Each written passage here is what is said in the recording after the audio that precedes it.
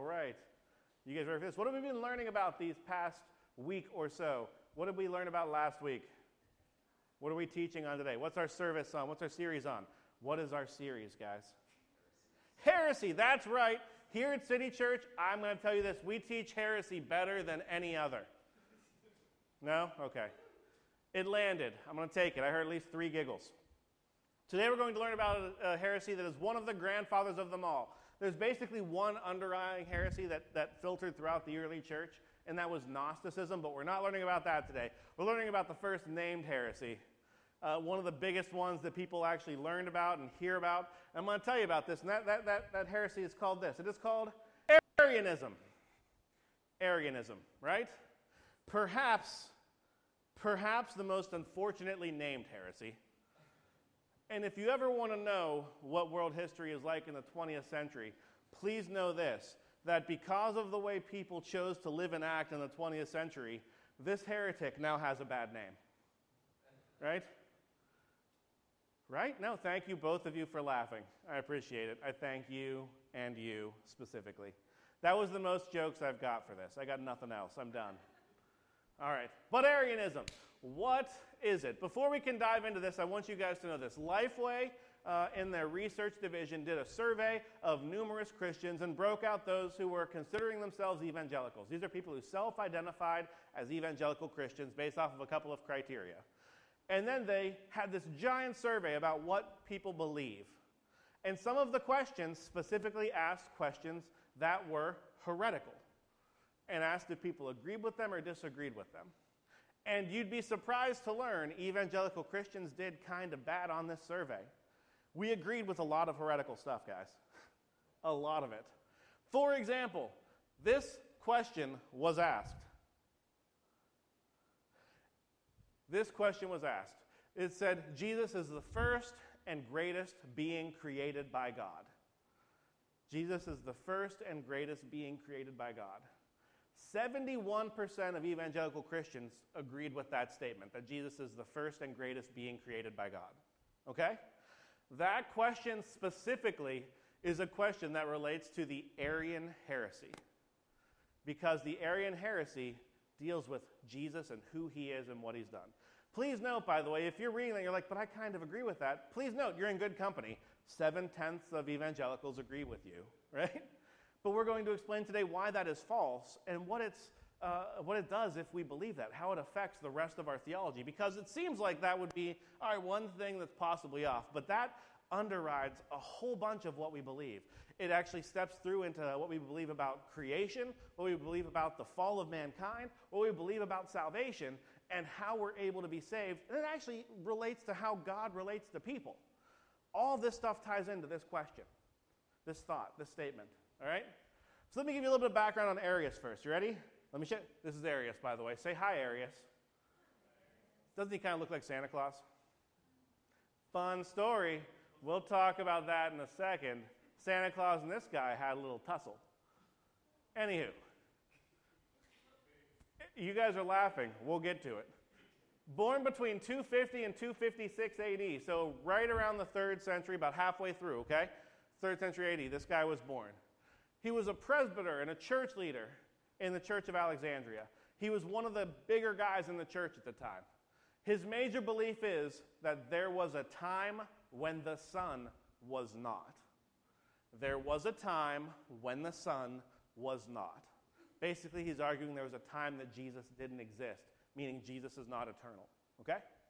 The Council of Nicaea, you guys have probably heard us talk about that a bunch of times. The thing that brought out the Nicene Creed was literally called in response to this dude because of the division that was happening in the church over his beliefs. And the council's findings were that Christ was begotten, but not made. Eternally begotten, never created. Okay? Now, why, first of all, does Scripture not agree with Arius that there was a time when the sun was not? Where in the Bible do we see it taught that Jesus is more than a created being? Right? A couple of places. The easiest one, and the most common one, is in the book of John. It's super easy, guys, because the book of John literally starts this way. In the beginning was the Word, and the Word was with God, and the Word was God. He was in the beginning with God. All things were made through him, and without him not anything was made that was made. All right? This very first sentence, which as you read through the rest, and we'll read the rest in just a second, is talking about Jesus, basically just blows up Arius' argument everywhere. Because first of all, that concept of in the beginning, we're just thinking about the beginning of the world that we know. But when you read in the beginning in Scripture, it is talking about God as he existed before anything was created whatsoever. The Bible starts out with the phrase, in the beginning, God created the heavens and the earth. So in the beginning was God, and then he put into place creation. So this in the beginning time starts before any creation has happened. If the Word was with God before any creation happened, then the Word is not a created thing. That's easy. And he was with God, and he was God. So he is not distinct from God the Father. He is the same as God the Father. He is God. So, all right, Jake, come on. We'll get into it. Don't worry. We got other people teaching on Trinitarian heresies in a little bit. We'll get to it, all right? He was God. And it says that all things were made through him, and without him was not anything made that was made. Everything was made through Christ, and without him there was nothing created that was created. Meaning, he was not created, because otherwise he would just be creating himself, which is a little weird statement to make, right? He created everything. The rest of this chapter says this: in him was life, and the life was the light of men. The light shines in the darkness, and the darkness has not overcome it. There was a man sent from God, whose name was John. He came as a witness, to bear witness about the light, and all that might believe through him. He was not the light, but came to bear witness about the light. The true light, which gives light to everyone, was coming into the world.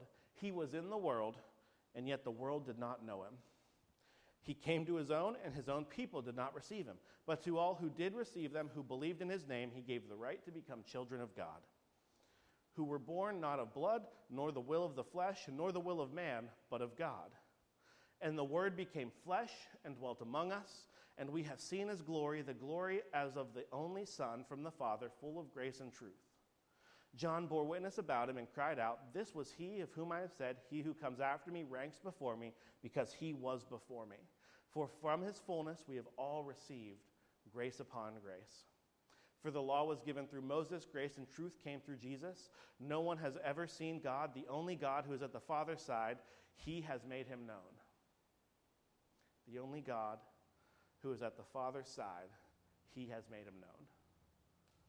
Again, talking about Jesus as if he is God, part of the Godhead, one of the three beings in the Trinity, right? That whole section is beautiful, and it speaks to Jesus and the way in which he relates to us, and it gives basically a breakdown of how the entire book of John is going to play out. But within this section specifically, we see Jesus called out as God, as the one who created all, as the one who stepped in the flesh and dwelt among men, and as the one who offers us hope and salvation, right? This is who Jesus is and what he's done. And he is the only one by whom we can understand who God is. Easy enough. There are other sections in the Bible that also point out who God is, who Christ is. In the Synoptic Gospels, we see Jesus doing things like creating food, overcoming wind and waves by his power, doing things that were worthy of worship by his people, being godly, right? When you claim to be Lord of the Sabbath, a thing that was instituted by God, you kind of are saying something about yourself. Another one, even in the book of John, which is pretty easy. So to note, Arius would have wholly believed that God, in the Old Testament, the I am, is God the Father. And he's arguing that Christ, a created being, is not that person, right? John also talks about a time whenever Jesus sort of disagreed with that himself. So there was a time whenever Jesus was talking about the fact that he was the bread of heaven. He said, "I am the bread of heaven. You must eat of me or else you will perish," right? And they're like, whatever. The Jewish leaders did not like Jesus saying this. So the Jewish leaders grumbled about him because he said, "I am the bread that came down from heaven." They said, "Is this not Jesus, the son of Joseph, whose father and mother we know? How does he now say, 'I have come down from heaven'?" Jesus answered them, "Do not grumble amongst yourselves. No one can come to me unless the Father who sent me draws him, and I will raise him up on the last day. It is written in the prophets, and they will all be taught by God. Everyone who has heard and learned from the Father comes to me. Not that anyone has seen the Father except he who is from God. He has seen the Father. Truly, truly, I say to you, whoever believes has eternal life. I am the bread of life." They reply, "Your fathers ate manna in the wilderness, and they died. This is the bread that comes down from heaven, so that one may eat of it and not die. I am the bread that came down from heaven. If anyone eats of this bread, he will live forever. And the bread that I give for the life of the world is my flesh." The Jews then disputed among themselves, saying, "How can this man give us his flesh to eat?" Jesus said to you, "Truly, truly, I say to you, unless you have eaten this flesh and drinken this blood of the Son of Man, you have no life in you. Whoever feeds on my flesh, drinks my blood, has eternal life. I will raise him up on the last day, for my flesh is true food, and my blood is true drink." Oh, I skipped the part. This is not the part I wanted. This isn't the right part. Kicking out here. They have this giant conversation about Jesus being the bread in the wilderness, right? About Jesus being the one who is of God and from God. About a chapter later, because I'm dumb and selected the wrong chapter, Jesus is talking to the Jewish leaders again. And they're again disputing who he is and what he's done, right? And as they're disputing with him, they ask him several questions. And one of the questions they ask him is, "You say that that Abraham has seen your day and was glad about it," because Jesus said, "Abraham saw my day and he was glad." And they said, "You say Abraham has seen this, but how can Abraham have seen you? Abraham was born centuries ago, generations ago, and was long dead before you ever about. How could you say that Abraham was happy about your day?" And Jesus says, "I tell you the truth, before Abraham was, I am." And he calls himself that name, which was ascribed to the God of the Old Testament. And he proclaims that he has existed since Abraham's time at least, that he has been around, and that he was the one who was speaking to Abraham during Abraham's trials and moves. And the Jewish people knew exactly what he was saying because they tried to kill him. You don't kill someone for an okay statement. You kill someone for claiming to be God. At least they did. Generally, you guys shouldn't kill people. Just tossing that out there. Try hard not to, okay? Yeah, right? Yeah.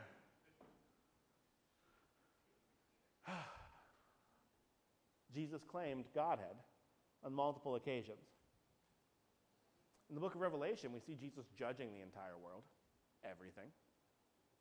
In Thessalonians, Jesus is the one who comes down and saves the world.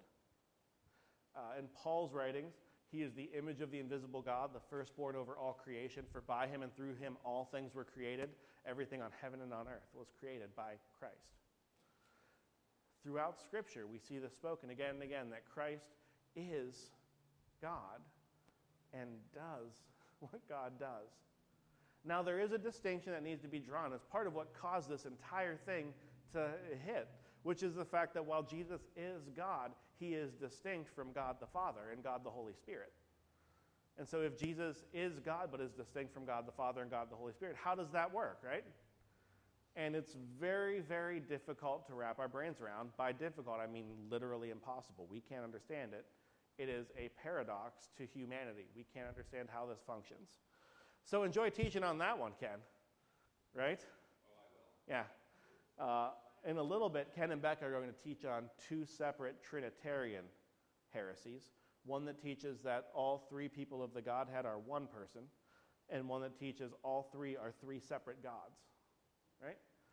And those are the two wrong things that pretty much every time you try to describe the Trinity, you fall in one direction or another. Okay? So both are wrong, and they're going to explain why, and then they can fight about which one is, how do you properly say it, which basically enjoy that argument, which will never be solvable. Right? Anywho.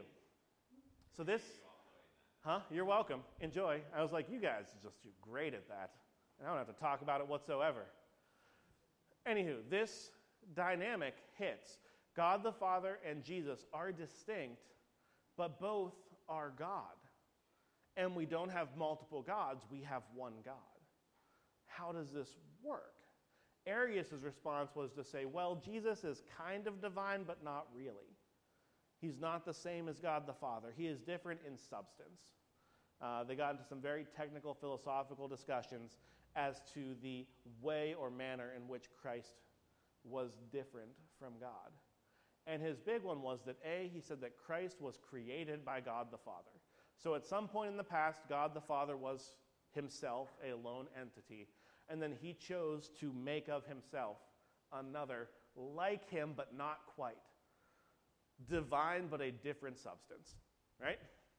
And this created, divine, but different substance being was Jesus, is what Arius argued.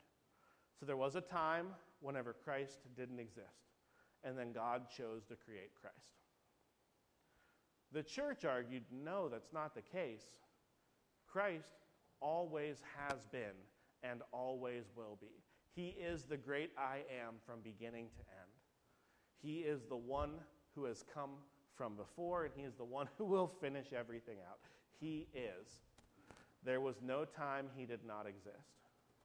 Now, the phrase begotten, they still hold on to, that Christ is begotten of the Father, that he is of the same substance of God the Father. He is God too. And they argue that he is eternally begotten. By God's nature, God is eternally begetting the Son. The Father and the Son are in eternal relationship and have been for all time and will be for all time. There was never a time Christ was not begotten. There will always be a begotten Son. And the Spirit will always proceed from the two. These three aspects. I say the two, but get into that later. Caused a schism in the church. Anywho. Heresy is fun, guys. All right. There was never a time whenever these three persons of the Trinity did not exist. They have always existed, and they have always been in relationship with each other, and they have always demonstrated God's nature and his character together, and they are together God. They are he. I have no better way to say it than that. They are he. Okay? Having said all of that, we can see why Scripture points out that Arius' argument isn't the best, because Christ was shown to be eternal in John and proclaimed as eternal himself, and that he has always existed and will always exist. And he's the perfect image of God. Then the issue that comes here is, so what? Who cares if someone believes that Christ was created at some point in the very far past, well before the earth and everything was created? Who cares? What does it matter? It's functionally the same thing, right? It doesn't matter if Christ was always begotten or begotten at some point very far back from where we can think about. Does it matter? The answer is, yeah, actually, it kind of does, for a couple of different reasons. Here's the first one. If Christ was created, some problems start to pop up pretty quickly in our theology. Check this out. In the creation story, we hear about Adam and Eve, these two created beings who were basically the pinnacle of God's creation, who, through their sin, broke that creation. By choosing to disobey God, all of creation came under a curse and is broken because of their sin. Now, please note, is it just all of creation that happened after they sinned? No. They were the last things created, actually. So if it was everything that was created after them, there's nothing else that was actually broken. But Satan went under a curse. He was created before them. The earth itself was under a curse. Thorns grew up, thistles were hard, work was necessary to actually make sure the land brought forth food. Everything else was broken, right? The world itself, creation itself, was broken by this act of rebellion of people. This is basic creation theology. It doesn't matter what you believe about the mode of creation, whether you believe in evolutionary creation or whether you believe in a 7-day creation. It doesn't matter when that side. What matters is this is the primary driving point of the creation story. We messed up the world by our sin. We broke it, and we can't fix it. Right? And everything that was made before us, we broke too. That's the big asterisk part there. Everything that was made before us, we broke too. If Jesus was a created being, then whenever we broke creation, we would have broken him too. right? That doesn't work. Christ is perfect, without sin, never stepped foot outside of what God called for. In Romans, we read about the fact that in Christ, we have the ability to become new creations because of his perfect creation. What Adam broke, Christ fixed. If Christ was broken by Adam, could Christ have fixed Adam? No. Christ can't be created, or else we messed him up too. That's pretty easy.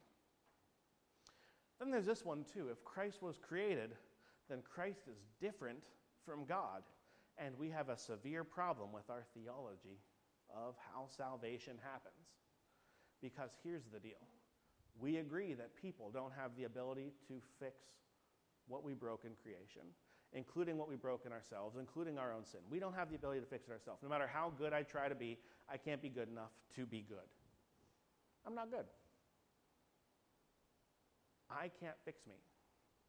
I need someone outside of me to fix me. I need someone better than me to fix me. And someone better than me fixed me, which is good. Jesus did so. But here's another thing too. We also learn about this, that in Christ, God fixed the world, right? In his death and sacrifice and resurrection, Christ fixed all of creation. In the sacrifice he offered for us in himself, we have salvation. If Christ is different from God, then the way we talk about our salvation changes. It is no longer God offered himself up for us that we might have salvation.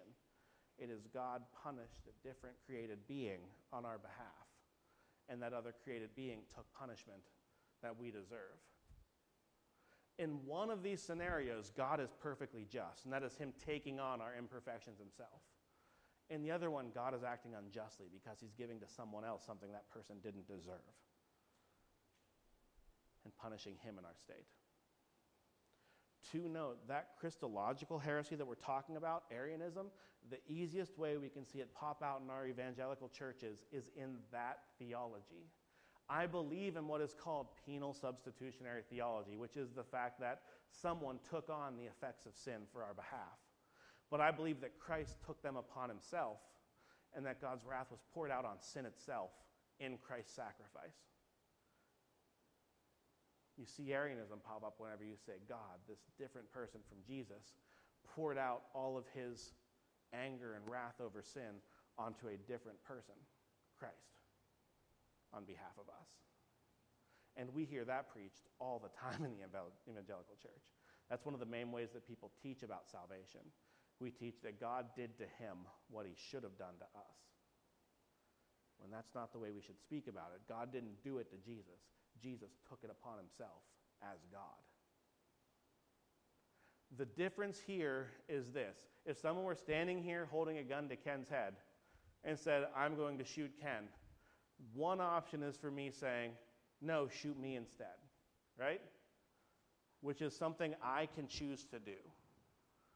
Will I? Great question. Please no one hold a gun to Ken's head.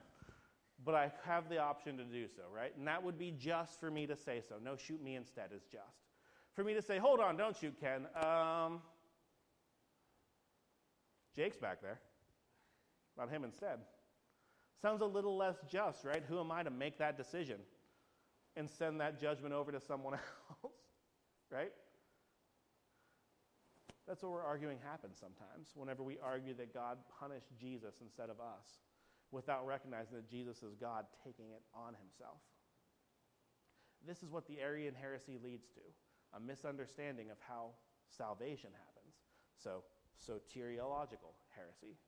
A misunderstanding of who Christ is, so Christological heresy. A misunderstanding of how Christ relates to the Father and the Holy Spirit, which is a Trinitarian heresy. It pops out over and over again. We see that if we hold that Christ is a created being, basically all of our theology just sort of falls away. It is as much of a damager to our faith than as if Christ never resurrected. Because if he was a created being, it doesn't matter if he resurrected. He's just Lazarus again. And Lazarus was a cool guy, but he didn't do anything. He just lived again and then died again. Jesus is bigger than Lazarus. He is bigger than anyone else who has come before him. He is God himself. He has overcome. And that in itself teaches us about Jesus and God and his nature, right? Whenever we read God made him who had no sin to be a sin offering on our behalf that we might have the righteousness of God, the only one who falls in that category of he who has no sin is God himself. God made himself to be a sin offering on our behalf that we might have the righteousness of God. We talk about Jesus a lot as a father offering his son for us. But we have to remember that it is also a father offering himself for us. God offering himself for us. If you want to know how much God loves you, he didn't just punish someone else on your behalf. He didn't do that. He punished himself on your behalf. He accepted on himself the punishment that we deserve.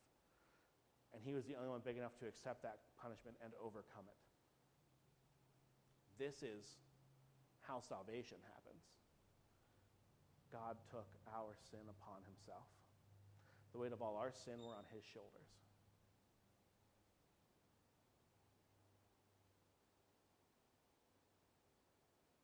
He is so good, guys. If you want to know how much God loves you, know that. He took his sin upon himself for your sake. He accepted which he never deserved, never earned, because it wasn't his, so that you might have what you could never earn or deserve, which is right standing before him. He made himself low, he took on flesh, so that he could do this for you.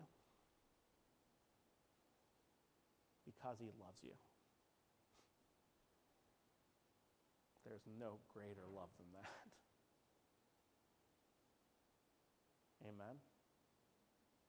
Yeah. Let's take a second and pray and praise our Lord for what he has done for us, for offering himself on our behalf, for showing himself to be good and holy and godly, for showing himself to love us to the extent that he was willing to die for us. He was willing to take on flesh, be born, live, and die, that we might have relationship with him. Let's pray. Lord Jesus, we thank you. We cannot begin to thank you enough for what you have done on our behalf. Father God, we praise you because we know that we could never overcome the sins of this world. Lord, we praise you because we know no created thing could ever overcome them either. Lord, you had to step in and you chose to. So we thank you for that. Father, in doing so, you have shown your perfect righteousness, your perfect goodness, your perfect holiness. You have shown yourself to be a God who is worthy of all praise and honor because of your great love for us. Lord, thank you for being willing to take this burden upon yourself. Because, Lord, we couldn't have done it. We couldn't. Lord God, may we remember what you have done for us. May we praise you daily for it. And Lord God, may we thank you for being who you are. In your name we pray, Jesus. Amen. Shift you over this. One's broken. Oh, okay. Not broken, it just needs new batteries. I didn't do the thing there. Yeah. I'm also wearing a polo shirt, so the thing here. It actually works. Yeah. So I know for me at least, maybe some people want to call it a blessing. For me, it was a blessing in college. I loved learning this stuff because so much of my walk with God, so much of my faith was challenged before I even went to college. Of the fact of people would ask questions or ask things, and I couldn't give an answer. I couldn't really argue logically, theologically, at all. And it's really important with these heresies in mind to think that these are people at their time that were trying to wrap their heads around something transcendent. They were trying to wrap their minds around something that is not even relatable to us to some extent. Like we can't really fathom what it is to be a God. And so for me at least, the Trinity and the Incarnation are the two theological beliefs that I uphold to, and there's reason to believe in them, but I also submit to the mystery that they are. And it's not that I know every other theology, but those are the two that challenge me the most because Trinity, and speaking of Trinitarian theology, we really can't fathom what it is to be outside of time, space, and matter. What we know is that. There is logical conclusions as to why we believe in Trinity. Scripture speaks of Trinity, but there's still that aspect of we have to submit that if God truly is transcendent, there's going to be parts about God that we can't understand. If there was, then we would be God and he wouldn't be transcendent. And the same thing is with the Incarnation, in which Arius here is trying to do that. He's trying to wrap his mind around how can I explain this? How can this work? And with the incarnation, you have the full humanity of God, of Christ, and you also have the full godness of Christ. I can never wrap my mind around that because I have no godness in me to wrap my mind all the way around that. But I think it's important to think about Arius and how easy it is for us even to do the same thing. It's something that is transcendent, something that is mysterious, something that is beyond us, and we try to control it. We try to make it work within the parameters of what we know. And by doing so, we end up committing a heresy. We end up making God something he's not. And so I think it's very important, and I'd like that to be the kind of thing that we meditate on today, is that what areas in our life are we trying to say, this is the God that I want, or this is how God will answer my prayers, or this is how God will deal with this issue politically, socially, whatever. We try to make God what we want him to be as opposed to what he is, and what ends up happening is we make a definition, like Arius does, of, well, this is how it works in my mind, so therefore this is what God is. But then what happens is it affects our whole belief system. It affects our whole outlook. Just like Chris said with the good analogy of if somebody was to threaten Ken, like how you, yeah, but how we tend to what you believe about God, and if God is truly transforming you, what you believe about him will affect how you see other people, will affect how you see judgment, how you see justice, how you see compassion, how you see mercy. And if your definition of God is not what he says he is, then you're not worshiping God. We're not worshiping God. We're worshiping an idol. We're worshiping a man-made thing, and we tend to do that. We tend to make God a perfect version of ourselves, but what we need is not a perfect version of ourselves. We need Christ, who is perfect, that is that perfect mediation, that we don't have to be perfect. We can eliminate this legalistic theology and just accept that of grace and mercy that Christ is. So as you participate in communion today, I would just ask that you'd be meditative, be reflective of Christ, and say, what areas in my life am I trying to control? Am I trying to say, this is how you work in it? This is how I want you to be? And submit to that. Surrender to that. And say, God, use me in the way that you've created me to be. Allow me to be okay with the mystery. Allow me to not have control, but to trust in you. To have faith is truly to trust in him and to depend on him. Doesn't mean it's illogical, but it means that you don't know the outcome. And the beauty that we have is because that God is outside of time, space, and matter. He sees all things, he knows all things, and is a part of all things. So he's not going to abandon you. So when you're ready, please feel free to participate in communion with us today.